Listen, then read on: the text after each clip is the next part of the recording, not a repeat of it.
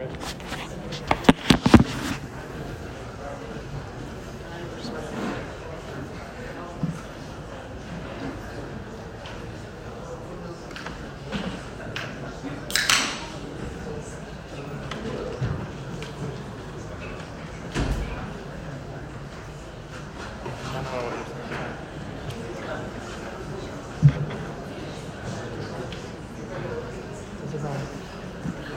know what he's saying?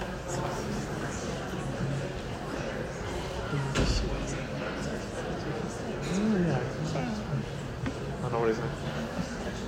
People are fun.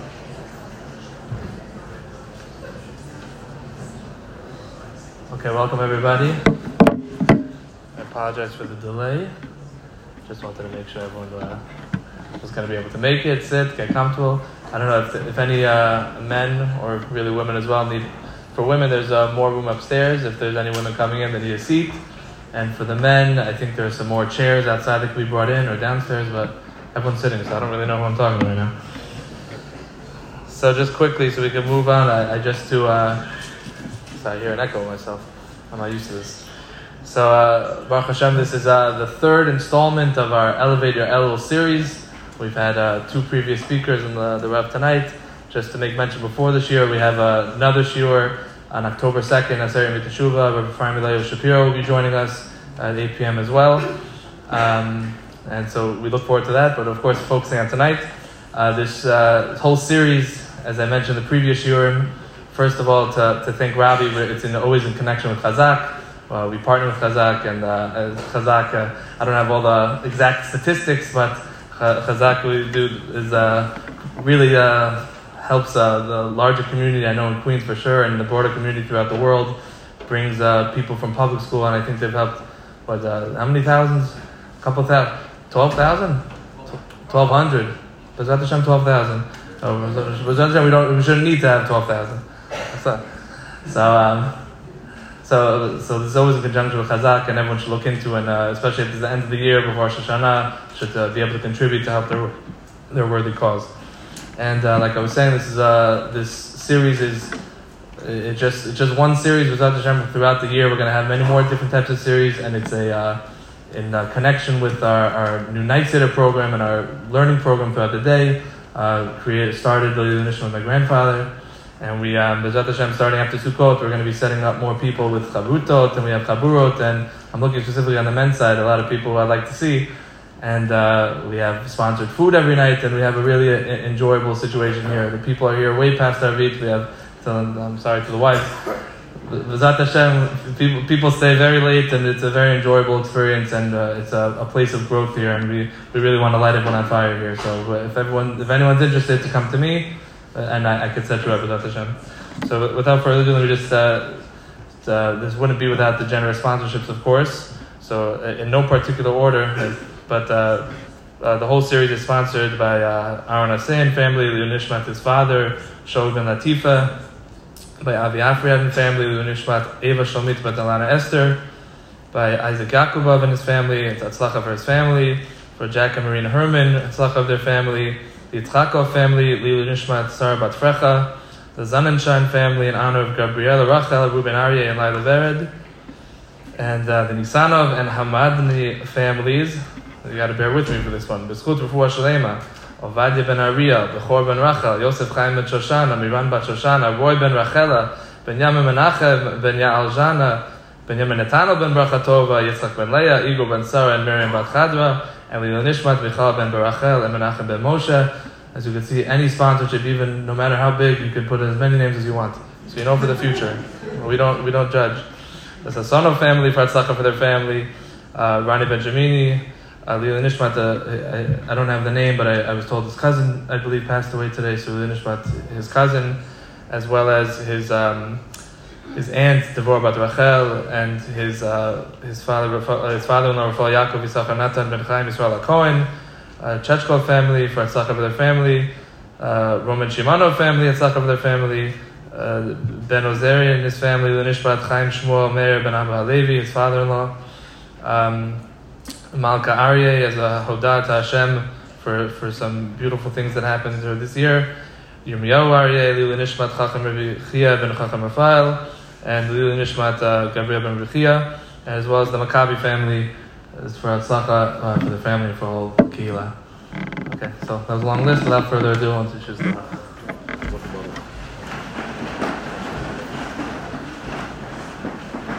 Hazako Baruch.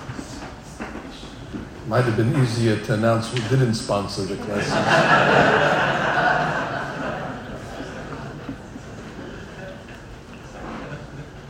T'zchut Shanim Rabot, Neimot V'Tovot. First and foremost, it's good to be here in the new synagogue. It seems brand new. It's beautiful, Ze'eli Ve'anvehu. And it's a house, as I understand, that doesn't only grow Torah, but it also grows Limud Torah. Bayit shemegadlim bo Torah v'tfilah. So it's exactly what these synagogues are supposed to be doing. You have Baruch Hashem, Kli Mefo'ar, a beautiful vessel, and I pray that it should be filled with Chokhmah Mefo'edet, with glorious wisdom as well. I am appreciative to be here tonight as a spokesman for Hazak as well. I know the good work that Hazak is doing from close. I've been following them for many years, from the beginning. I know their founders. I believe they're the Shem Shamayim. And the proof is in the pudding. I mean, 1,200 kids they were able to save, Tzalat Nefashot, from public school to bring them into yeshivas. If they saved one, it would be considered a great organization. The fact that they were able to duplicate that 1,200 times and they don't stop, that's remarkable. It's mamash hatzalat nefashot. Every one of these children that are going to get saved, you're saving them and their children and their grandchildren and their great-grandchildren. So you were right when you said 12,000. If you do the math, everyone is a family, so it's probably like 12,000. So that was a Freudian slip, but I think it's emet. Well, they have these series as a elevating your Elul, but I'm sure you're well aware that Elul is practically over. So if you elevated yourself, good luck. If you didn't, it's always next year. Now already we have to move on to the next order of the calendar, and that's Rosh Hashanah. Now we have to start elevating our Tishri. And we're at the cusp of Rosh Hashanah this Sunday night, Shi'avo Aleinu L'Tovah. So therefore we must start to talk about that great day. There's a Gemara Berachot that says, Le'olam yishtadel Adam l'krat Malchei Yisrael. That a person should make a hishtadlut. Hishtadlut means an effort to go out of your way to see Jewish kings. We don't have too many of them today, but if there's a Jewish king that emerges, it's time well spent to go witness the ceremonies that are involved in the kingdom. And the Gemara says, "V'lo malchut Yisrael bilvad, ela afilu malchut umot ha'olam." Even if it's a non-Jewish king, you should go and look at the events, whether it's the inauguration or the coronation or the parades. You could learn a lot, the Gemara says. She'im yizkeh, if you'll have the zechut, which I believe we will have the zechut to see the Melech HaMashiach, so then you'll know the difference. You'll become a connoisseur to discern between this Melech and that Melech. Because when Mashiach comes, it's going to be something we never saw before. But if you don't have anything to compare it to, you won't appreciate it. So the Gemara says, whenever they are involved in coronating non-Jewish kings, involve yourself in it. Well, I think it's current events. I'm sure, I know you people are sheltered here in Cedarhurst, but I'll corrupt you a little. I know you don't follow the news. You said you're learning a night Seder all night. So, a few weeks ago, the Queen of England passed, and there was a succession ceremony where the kingship was given to her son, King Charles III. Now, you ask me, what is a rabbi studying this for, knows this? Because the Gemara says, Yishtadeh, so I made a Yishtadlut to see some videos, to study it, to look at the ceremonies, the formalities. The Gemara is saying it's time well spent. Because you can learn a lot from it. And we are involved in something greater. We're involved also in a ceremony where we're about to coronate the King of Kings. God, who's called Melech Malkei Menachim HaKadosh Baruch Hu, who we are announcing his sovereign rulership, not only of the UK and its territories, but we're announcing the sovereign rule of God over the entire universe. Meloch ha'aretz kevodo, b'shamayim u'ba'aretz. And we are the Coldstream soldiers that are given the job in order to announce and pronounce his kingdom. Malchuto shel olam. So I had a question. My question was, Lehavdil, King Charles III, they'll inaugurate him once. It's a one-time ceremony. They don't do it every year. So then why is it when we inaugurate HaKadosh Baruch Hu as the Melech, which we do on Rosh Hashanah, which is the main theme of Rosh Hashanah, it's all Malchuyot. Why do we have to do it annually? I mean, we did it last year. We did it the year before. We're probably going to have to do it next year. And my question was, why are we doing the same ceremony every year? We should do it once. Maybe the boys should do it at their bar mitzvah, to pledge allegiance to the kingdom of God, the girls at their bat mitzvah. But why is it that the nation has to come collectively, call Ish Yisrael, call Bat Yisrael, and they come in unison on Rosh Hashanah, and they reestablish the kingdom? The question is why? Why is our ceremony an annual ceremony and not a once in a lifetime like they do overseas? I think the answer can be found in Tanakh, where we coronated the first Jewish king. The first Jewish king, of course, is Shaul, Charles I. And Shaul's ceremony was very, very proper. Shemuel HaNavi was running the ceremony, and he tells the people, Rabotai, look at this man.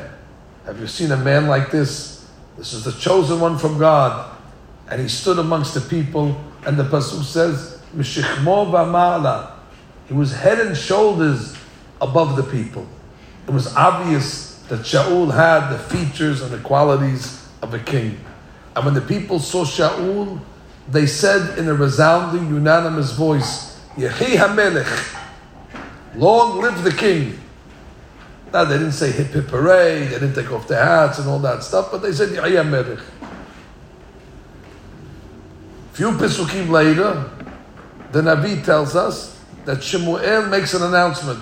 Rabotai, we have an emergency meeting in Gilgal. Gilgal is where the Mishkan was. What are we doing in Gilgal? The Hadesh et HaMelucha. We need to rejuvenate and restore the kingdom. And I'm asking a question.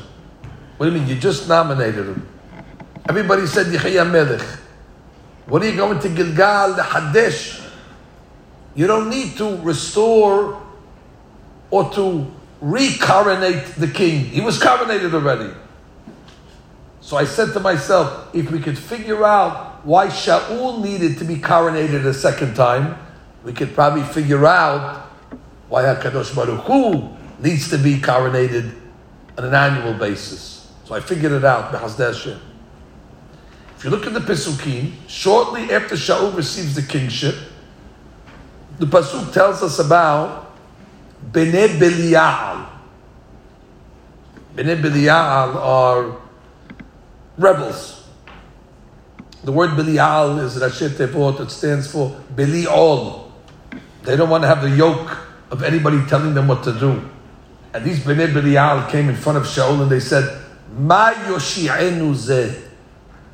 What can this guy do for us? And they started to protest and they started to riot. Probably a bunch of Democrats. But the point is, I have no opinions on politics. But the point is, they started to berate. It says, Vayibzuhu. They started to degrade him and humiliate Shaul. Shaul was a humble man.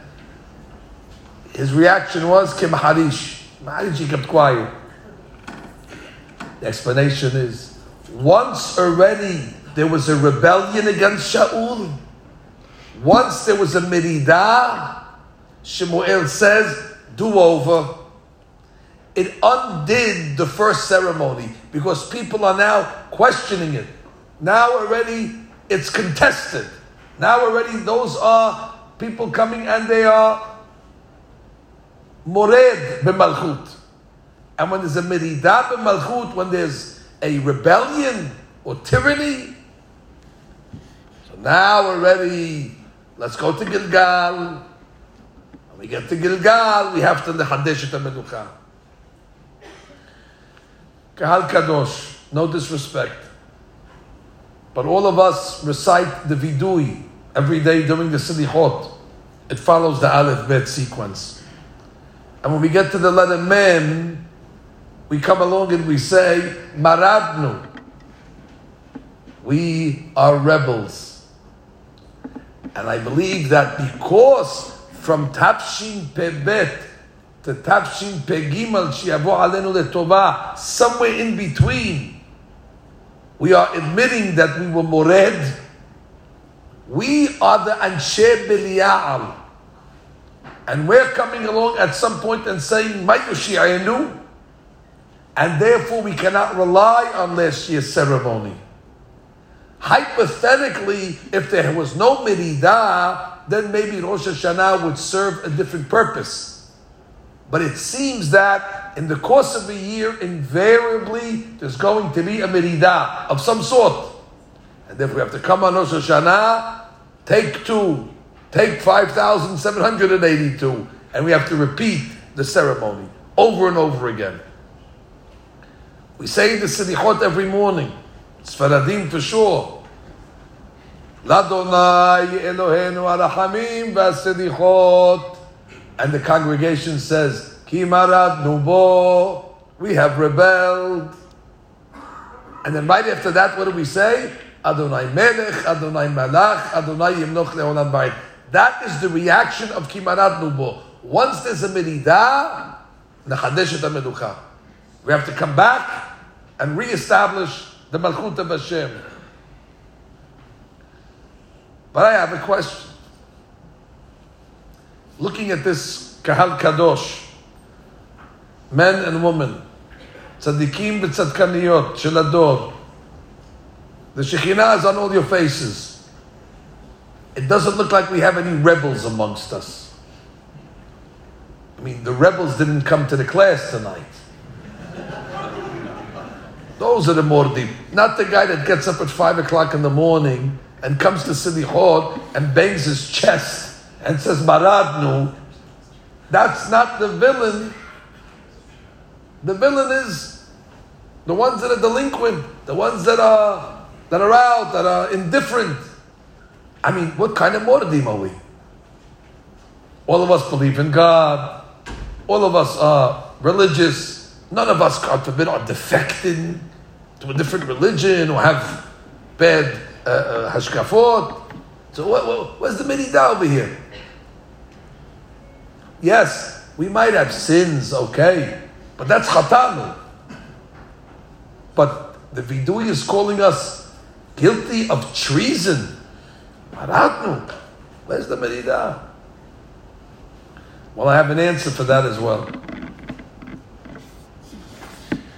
I don't know if some of you men are doing the Daf HaYomi. We're in Ketubot. Last week we did Ketubot, page 63. So the Mishnah over there is talking about a man that's married to a lady, which I guess today you can't take that for granted. But the Mishnah says that the lady that we're talking about is a moredet. Oh, moredet. She's a rebel. So the Mishnah wants to know, What makes her a moredet?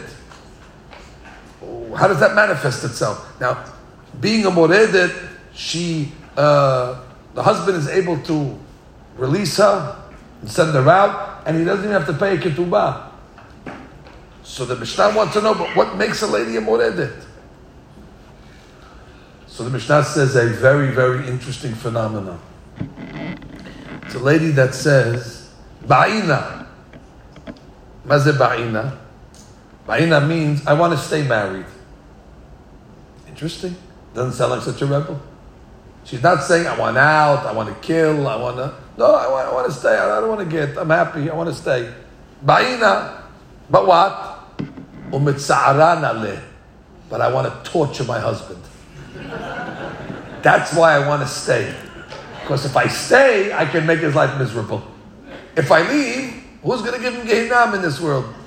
But if I stay, ba'ina umitza'arin aleh. It gives me an opportunity to agonize him 24 hours a day. Yomam balayla. That's a moredet. It's interesting. It's not the lady that says, I want out. I want out. Okay, good luck. Here's the get. Shalom alayich. No, she's saying, Ba'ina, I want in. I want in. But I want to make life difficult for this man. Ba'ina umitza'arin aleh. So I said to myself, that might be the similar mordim that we are. Let me explain. All of us, Baruch Hashem, say very clear, we want to be part of Orthodox Judaism. Not only Orthodox Judaism, the right line of Orthodox, authentic Orthodox Judaism. We want to pray in the right shuls. We want our kids to go to the right yeshivot. We want to have the right Jewish homes, the right framework. None of us, God forbid, are saying we want out. The contrary, we all have chosen a lifestyle that's consistent with Ba'ina. We want in. So we all subscribe to a certain brand of authentic, religious, proper Judaism. B'nai Torah. But now that we're in, we pray in the synagogue, but we say, Umitza'arin aleh. I want to be part of the synagogue, but I want to talk during the Hazarah. And I want to be part of the group, but I talk during the Sefer Torah. And I want to be part of the group, but I don't want to be Kovei Aitim. Don't ask me to come learn. So therefore, we're insiders. This is a miridah, not from the people that are on the out.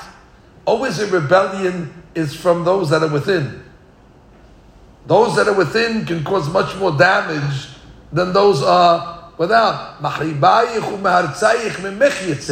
You always have to worry about the internal rebel as opposed to the external. And that's us. Ba'ina, we're in. But then we like to make up our own rules. And we feel that because we're in, so therefore we have flexibility to, because we're in the right sviva, we're in the right environment, we signed up to the right groups, so that allows us to have a little more flexibility to cheat on the rules a little. We don't have to be totally committed to every law in Shulchan Aruch, because after all, we checked all the right boxes where we are. I'm in. I don't pray, God forbid, with the conservative. I don't pray with the reform. I don't pray with the bums. I pray with the good people. My kids go to the right yeshivot. Therefore, okay, I don't have to follow everything. So God says, you're a ba'ina, but still you want to be mitzayer me as a ba'ina? That's maratnu. And for that you need to come back.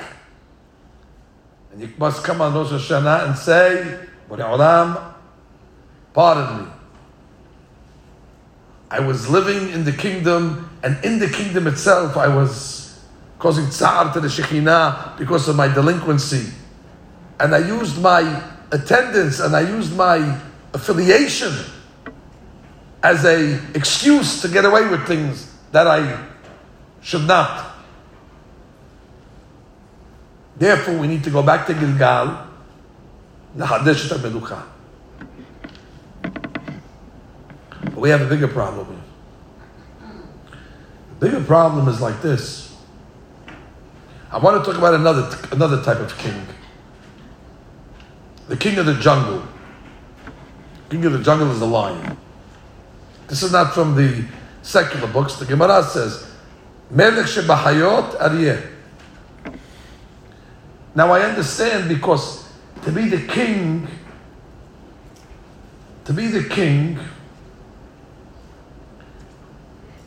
there has to be a certain connection between the king and the subject.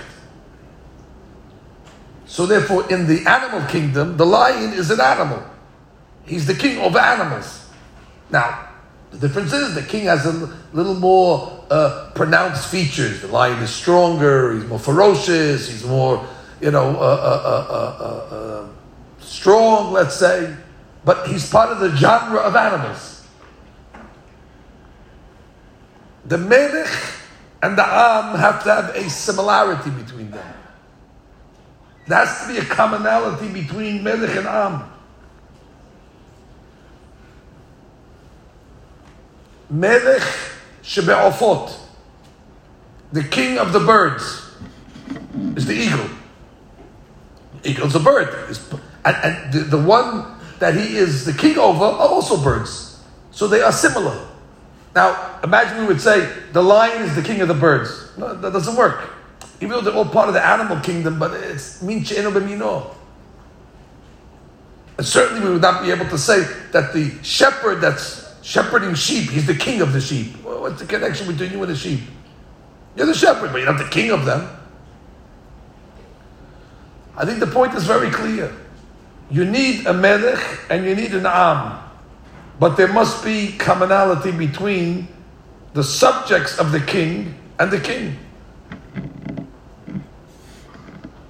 Well, if that's the case, we have a problem. Because God is the king. And we are not remotely similar to this king. We are coming to Rosh Hashanah with a body, guf. And it says about God, en lo guf, ve'en lo demut haguf. We say, referring to God, ve'en domelach. There's nobody like you.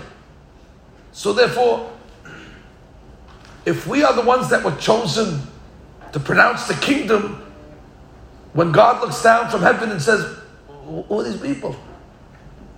In Kesher, there's no similarity, there's no semblance between the Melech and the Am.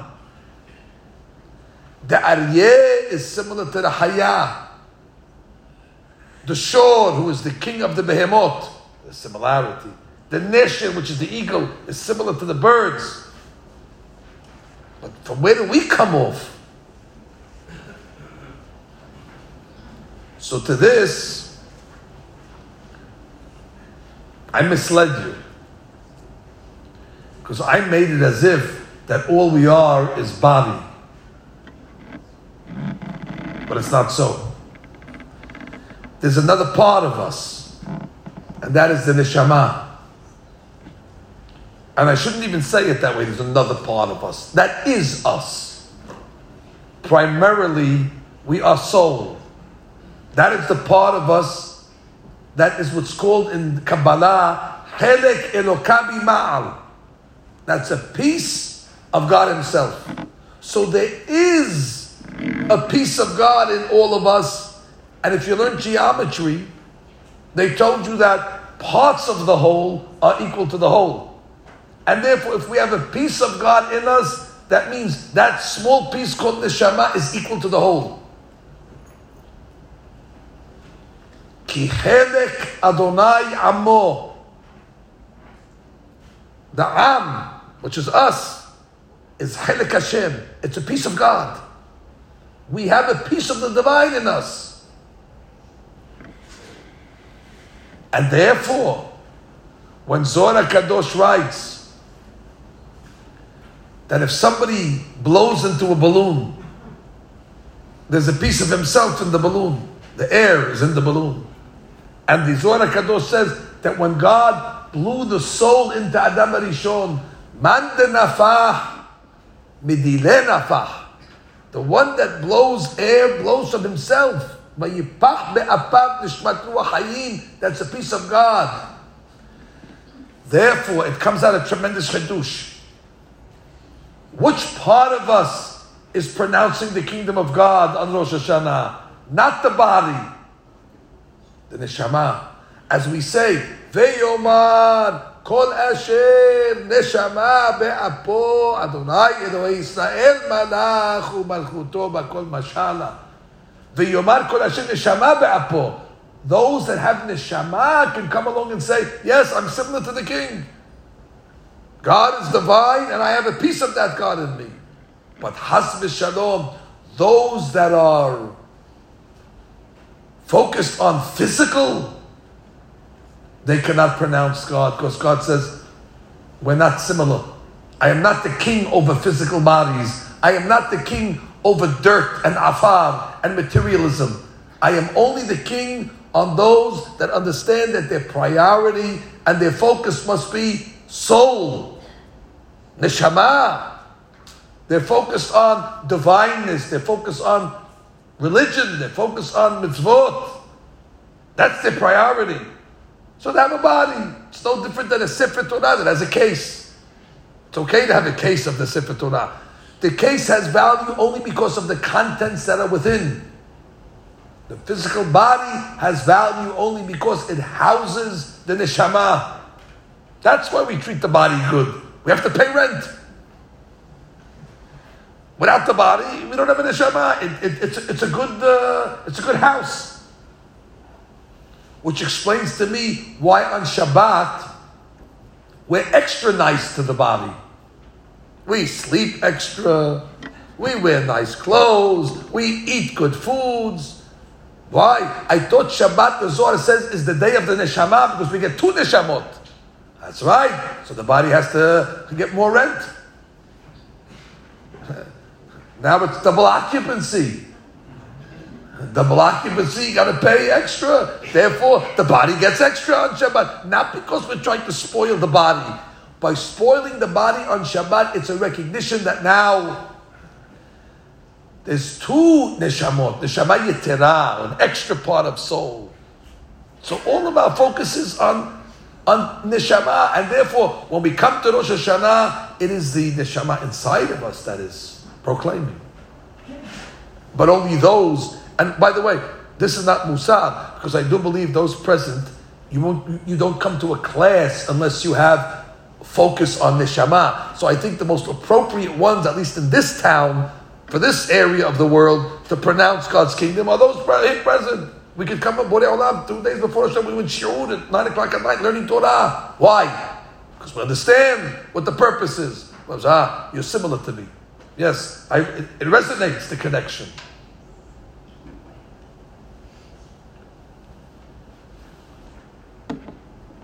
So the question that I have then is, why do we do this on Rosh Hashanah? But I mean, you tell me there has to be a ceremony. No problem. We should pick a Sunday when everybody has off.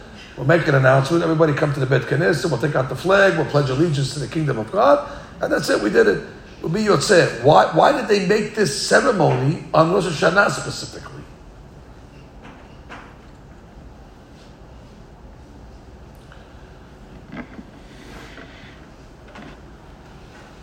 Well, I guess because Rabbeinu Bachya writes in his commentary that there's a rule, En melech belo am.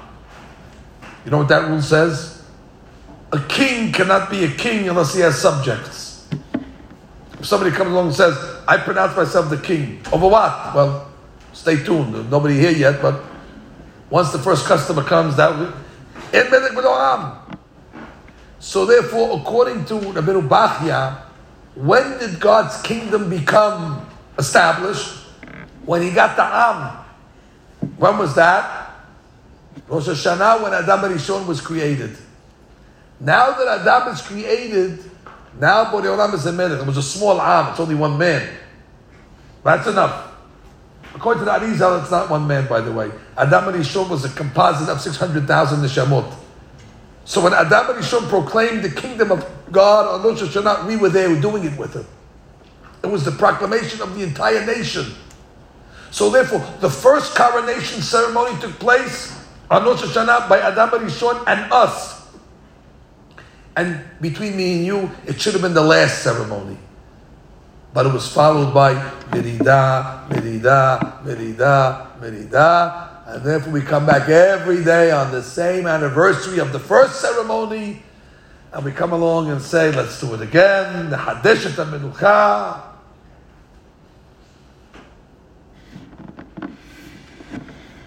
Then the question is, where is the shofar for them? Shofar is the highlight of the holiday. It has to be because it's the only mitzvah deoraita that we have. Rosh Hashanah doesn't have too many mitzvot. Dipping the apple in honey is not a mitzvah deoraita. But blowing the shofar and hearing it is. If you have time before the holiday, take a peek at the Sa'adiyah Gaon. He gives 10 reasons why we blow the shofar.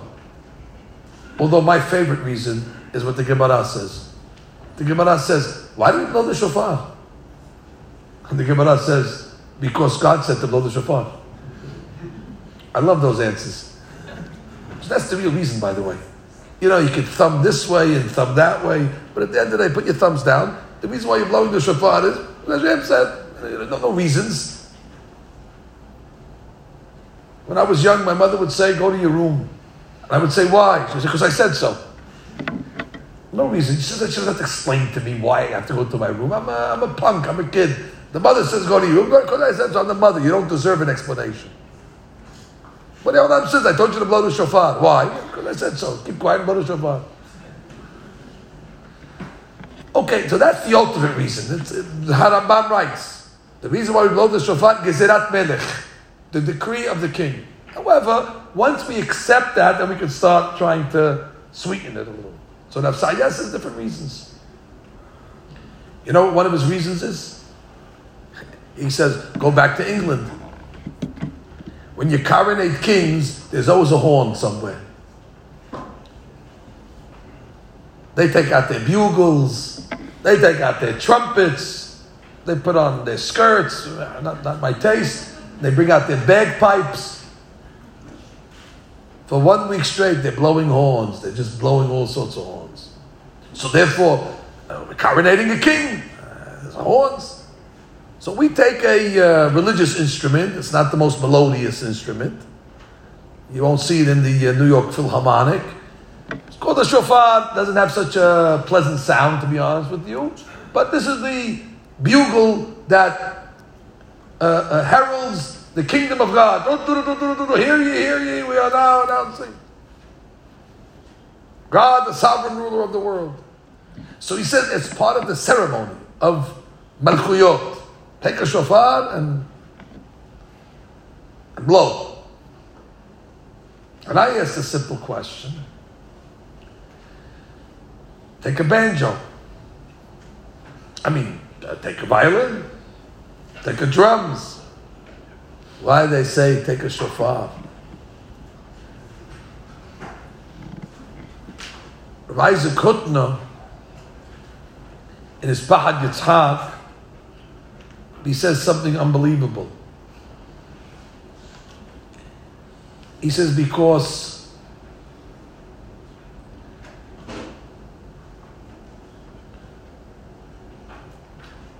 and this I saw as well from Rabbi Yonatan Eibeshitz in his Dirashot Yarot Devash, Dirash Aleph. He says, if you look at the shofar looks like something. It's an image of something. When you look at the shofar, it's supposed to remind you of something. There's a similarity in the shofar to something. To what? A shofar? No. Besides the shofar. Says Rabbi Yonatan Eibeshitz, it's supposed to give you the image of a nose. Sometimes you have big shofar, small shofar, different size noses. You have a shofar, you have a nose like a shofar. And he says that's the imagery that they want you to have when you're taking the shofar. It's like a nose.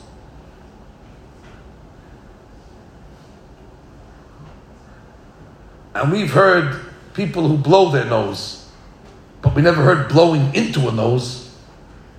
But he says, that's what we're doing. We're blowing into the nose.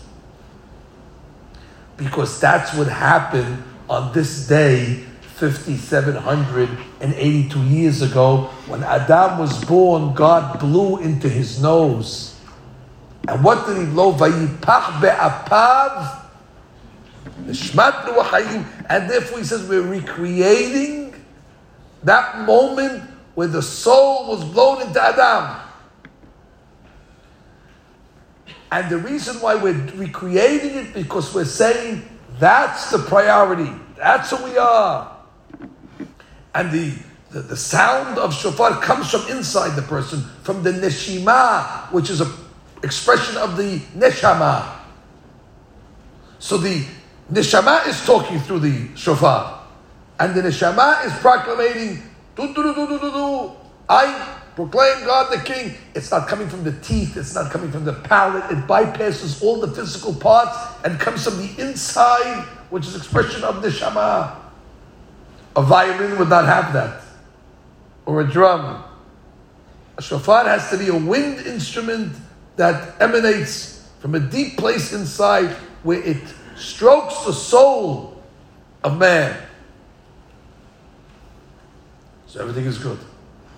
Now we know why we need to do it every year. Now we know why on Rosh Hashanah. And now we know why with a shofar. We're starting to understand the whole ceremony.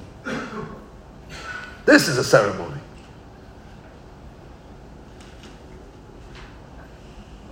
Now we get to the main question everybody asks. I get this question in Brooklyn all the time before the high holidays. Rabbi, is it true that on Rosh Hashanah we are judged for the parnasah of the coming year? It's on everybody's mind. Understandably, I have nothing against parnasah. I say yes, it's the Gemara Betzah. The Gemara says, from one Rosh Hashanah to the next, Kol mezonotav shel adam ketzuvim. The fiscal year for the Jewish people is not February to February. It's Tishri to Tishri. And they're going to write down exactly how much money to the penny we're going to make in the coming year. So it's a big day. Especially now with the rising prices of inflation. Food is tripled in price on a lot of the products. As you know, the ladies know better than us what they're paying now for food. So you need money. We need more money just to live, basics. That's Rosh Hashanah. So they ask me in Brooklyn, they say, but Rav, the main part of Rosh Hashanah is the Amidah, Musaf, let's say, or Shahrit, but primarily Musaf. And there's no mention in the entire Amidah of the word Parnasah. How come we don't mention it? There's an honorable mention, Abinu Malkeinu Kutzveinu B'Sev Parnasato. It's stuck in one line. And the Hazan, when he gives all the different gates, Sha'arei Parnasah, the Kazim, oh, Parnasah, they go berserk. Amen. Because they want Parnasah, and they're struggling to find any remez in the Mahzor, and once they hear the word, there it is, we got it, boom, they jump, they pounce on it. But why isn't it front and center? I mean, there should be some major prayer in the Amidah. No, Malchuyot, 10 Pesukim. I'll give you one Pasuk for Parnasah. 10 on Zichronot, 10 on Shofarot, 0 on Parnasah. They want to know why. And I have the answer. I think it's a simple answer. Go back to England. You saw the pageantry that went on this last week. You saw how many different type of soldiers. Everybody has a different uniform. Everybody has a funnier hat than the next. Everybody has all sorts of medallions, and everybody's dressed in a different costume. All sorts of orchestras and bands. All sorts of security and most expensive cars, fleets of them, horses, for a week straight. And you got to ask yourself the question, who's paying for all this? I mean, these people got to get paid. They're not doing this to the Shem Shamayim. I mean, who pays it? Who gets the bill? And the answer is very simple. The king. And everybody knows it. They're doing all this for the king. At the end of the week, they give him the bill, and they know the king's going to pay for it. That's how it works. The Malchut pays for the procession. So I think it's very simple that when we come along and say, God, we are your subjects, we're pronouncing your Malchut in the world, we say, Melech, Melech, Melech, we're going to take the shofar. Our ceremony is much more important than what's going on overseas. Our ceremony is proclaiming the King of Kings. And therefore, what Olam says, don't worry, I'll take care of you. There's nothing to talk. You don't have to even say it. Imagine somebody in the middle of the ceremony as Charles is coming back, hey, when are we going to get paid? What do you have a sefik? I'm not going to pay you? So imagine in the middle of Rosh Hashanah, Melech, Melech, Melech, hey, where's the money? Why are you talking money? What do you have to ruin the ceremony to talk about money for? Don't even say it. It's obvious I'm going to pay you. The king pays. You show me your loyalty. You show me that you have allegiance. You show me that the Shema is committed. It goes without saying. The king, God, is richer than anybody.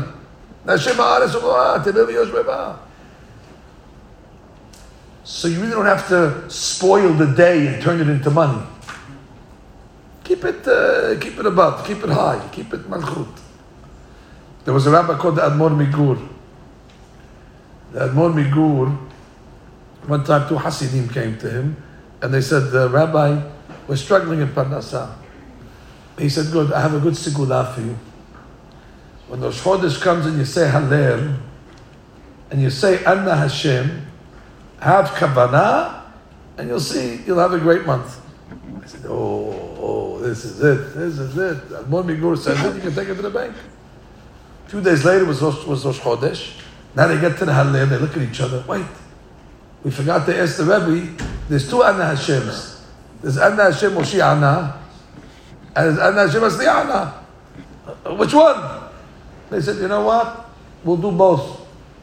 Get hurt.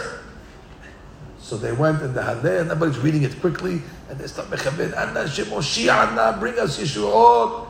Anna Hashem Asli Anna, bring us Asla'ah. They looked at each other after. They said, this is going to be some month over here.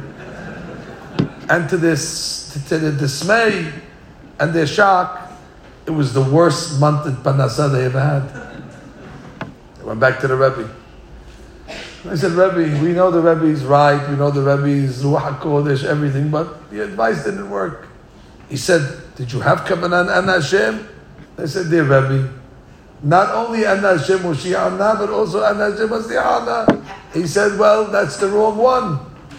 That's the wrong one. Is there another Anna Hashem? Yes. Anna Adonai ki ani avdecha. Dear God, I am your servant. That's the one I was talking about. Because once you commit to become part of the army and the allegiance of God, whatever picks up the bills. Problem is you're focusing directly on the money. That's too explicit. God says, just join the ranks and stop being a bored. And then Boram says, the rest I'll take care of. I know exactly what you need. You don't have to ask. I know what you need more than you know what you need. Sounds very lofty the way we're talking here now, on a very high level. But I have to be honest, especially 2 days before Rosh Hashanah, Rabbi Yisrael Salanta disagrees on everything I just said. You see, he has a different opinion. And it's probably the halakha, what he says. And his opinion is that, yeah, it's true. Rosh Hashanah should be mainly focused on God and the Malchut and the kingdom, and really not too much about the Parnasah. But he says, Rabbi Salanta, when was that? That was Bisman Dehem. That was in the past. when people really were concerned about God more than their pocket. There was generations where people, it bothered them, galuta shekhinah. It bothered them, exile. It bothered them, the pain that the Shekhinah has. When they went to Kivret Tzadikim, you know what they said by Kivret Tzadikim? Please God, release the Shekhinah out of its exile. These people would make Tikkun Hatzot every night. But Nasat to them wasn't even concerned. They were more worried about the Shekhinah's plight. Today, when people go to Kivret Tzadikim, Osher, Vechavod, Parnasa. What about the Shekhinah? I went to Shekhinah. Shekhinah can't pay my bills. Osher, Vechavod, Shekhinah. Tikkun Hatzot. Tikkun Hatzot. They want to make Tikkun Parnasa. They don't Tikkun Hatzot. Today, yeah, Malchut. We read about it, but we're more concerned when we go to a Rav for a Beracha. Please, Rav. We don't say, please, Rav, the Shekhinah's galut, give us beracha, give us parnasa. We need to pay our mortgage, we need to pay tuition, we need money. That's our concern. So he says, today, it would be hypocritical that all year long we're praying for parnasa, and on the day that you're being judged, you make no mention of it. But all of a sudden you became one of the Lamed Vav Tzadikim. It's hypocritical. He says, for those that are preoccupied with parnasa all year long, not to mention it on the day that you're being judged indicates you don't believe that you're being judged. So he says, not to mention it, Chas v'Shalom, shows you don't believe in the day. So therefore, whereas in the olden days you were able to go in an indirect way, talk about the Malchut, and don't worry, the king will pick up the bill. Today, Rabbi Sir Salanta says you have to go direct. Where are you going to go direct? So we have different moments. The Arizal established the Petihah de Parnasa, where in each tefillah we open the Hechal, we read the David, special Mizmor, we make a Yiratzon, we have Kavanot. That's a moment. In the end of the Amidah, before you say Oseh Shalom, you can make a private prayer in your own language. And don't think that that's sacrilegious anymore. You shouldn't feel guilty about it. I'm praying for money. You pray all year long. Why are you stopping today? By praying on Rosh Hashanah for Parnasah, that indicates that you believe today is the day that it's happening. So therefore, Rav Yisrael says, Adrabah. But I will tell you what Rav Levi Yitzchak Meberdichev said. He said, Borei Olam, if you take all the tefillot of Klal Yisrael and you squeeze the tefillot, and you're going to get the common denominator that's going to come out, the juice that's going to come out of the tefillot of Klal Yisrael, you'll only find one thing: money. Bottom line. It's like the story of Meir Shapira when he came to collect money for the yeshiva Hachmei Lublin. He stood in front of a congregation and he gave a shiur. The shiur he gave this way and that way, pinpool, upside down. After he finished the shiur, he turned to the congregation. Did anybody understand what I said? The 7-year-old boy said, I understood exactly what you said. He said, what did I say? He says, you need money. And Rabbi Shapiro said, he's the only one that understood me. Rabbi Levi Yitzchak Meberdichev said, they need money. But then he said something beautiful.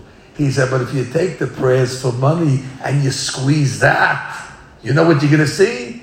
They need money for Shemirat Shabbat. They need money to pay for yeshiva tuition. They need money for matzot. They need money for kosher food. They need money to serve you. The money is not for the kesef. The money is so they can return it back to you. Therefore, Borei Olam, give them what they need so they can give it back.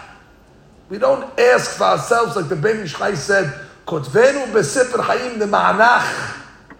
Give us life so we can live it for your purpose. And that's the way you have to ask. Yes, we need a lot. It costs money to be religious, to Jewish. Well, I can't be a goy, go to McDonald's for $1.50 and get 4 seudot, Menav Malka as well. We don't live like that. We don't have the luxury to go down and live with these type of ways. Costs money. Kosher food, just to make a Shabbat. They go once a year, they make a Thanksgiving. They make a big thing as if it's, they interview the lady. She's having 6 people for Thanksgiving. She got a turkey on sale for $12. She made some potatoes. She's saying, I've been in the kitchen all day. Come to our house. We do it every Shabbat. Every Shabbat we have it. It's bigger than Thanksgiving. We have 100 people now. So hundreds of dollars. We need money for this. Big day Shabbat. We don't have one suit in the closet over here like the rest of the world, and a pair of dungarees and a sweatshirt. We have to have Big Day Shabbat. Ladies have to have their head covering, wigs. This is money. Where are we going to get this money from? Borei Olam? Bar mitzvah boy needs pair of tefillin. Go find a tefillin today, less than $1,500, $2,000. We need money. We need to pay the rabbis. That's for sure. So you see. No, but that was some better point. Squeeze the money, what's going to come out? Mitzvot. And that's probably why, and I'll conclude. First day Haftarah. Hannah, we read about Hannah. She prayed for a child. She got answered. Shemuel HaNavi. And they say the reason why we read it because she conceived on Rosh Hashanah. It's true.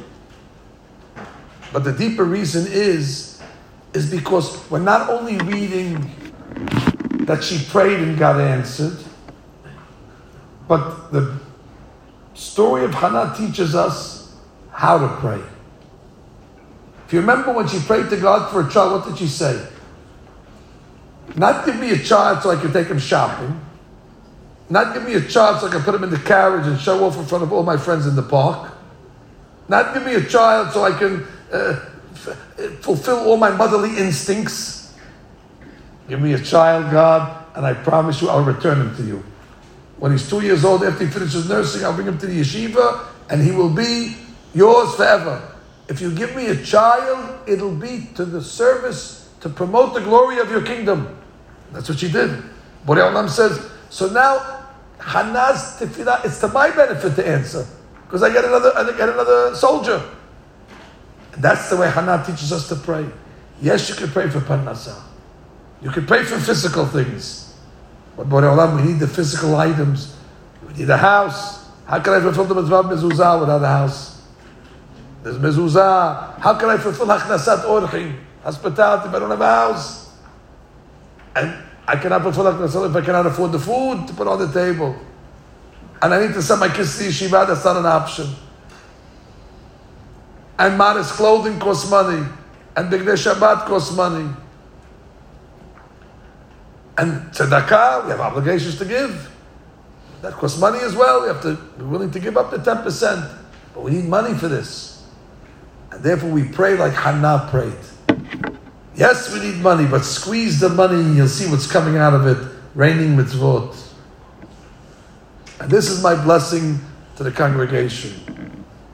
Yes, unfortunately over the last year, we were from those that said Ba'ina or Mitzarin, and we want to stay connected, but not 100%. We want to cut some corners. As a result of that, we must come this Rosh Hashanah and say, Ki maratu bo Hashem Melech, Hashem Malak, Hashem Yimnoch, lehadesh et ha-menucha. And we do it on the day that the kingdom was established by Adam Rishon on the first day.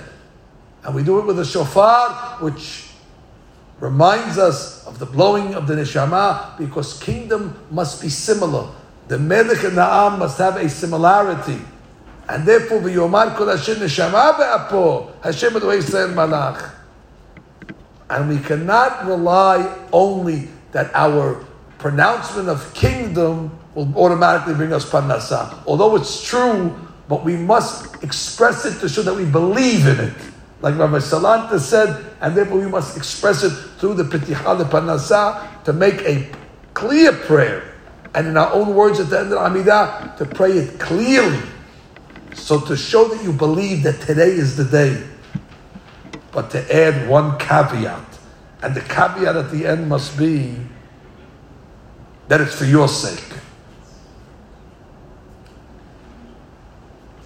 Gemara said, when you see them coronating kings, go out of your way. Because when Mashiach comes, the King of Kings, you'll be able to discern. In our lives, all present, we never saw a coronation ceremony before. The last one was 70 years ago. Most of us weren't around for that one. And if we were too young to appreciate what happened. Why all of a sudden now a rare event that happens once every... Now the whole world is seeing Malchut.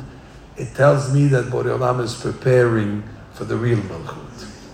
This is a preparation. Whenever you see the world talking about kings, and just look what's going on in the world today. We see the world degenerating by the day. Today, if somebody predicts Mashiach, you don't call him a prophet. You call him practical. 100 years ago, if somebody said Mashiach, I said, what does he know? Navi Shekir. Today, obvious, Peshita, you don't have to be a Navi anymore. The writing is on the wall. But now that you start to see Malchut, Borei Olam is saying, take a good look what's going on overseas. Because when I present my king, at that point over there, the Mashiach is going to be the king, and he's going to proclaim God's kingdom. And like it says in the Tefillah of Rosh Hashanah, at that moment, Yitaka b'shofar gadol. They're going to blow the great shofar. Uba'u ha'ovdim be'eretz Ashur v'nedda'im be'eretz Mitzrayim v'ishtachavu la'Hashem b'harakodesh b'Yerushalayim. And then it says in the pasuk, at that moment, Yichri'u v'yipolu kol yoshvei Tebel. The entire nation will bow in front of you. V'yikabbelu chulam et ol malkutecha. And at that point, not only is God going to be the king over the Jews, but the kingdom of God is going to be over the entire world. V'timloch alehem me'era le'olam va'ed ki ha'malchut shelecha hi ul'ol me'ad timloch b'chavod k'katuv b'toratach v'haya Adonai le'melech al kol ha'aretz v'yom hahu yeh Adonai echad u'shmo echad. Shana tova u'mborechet.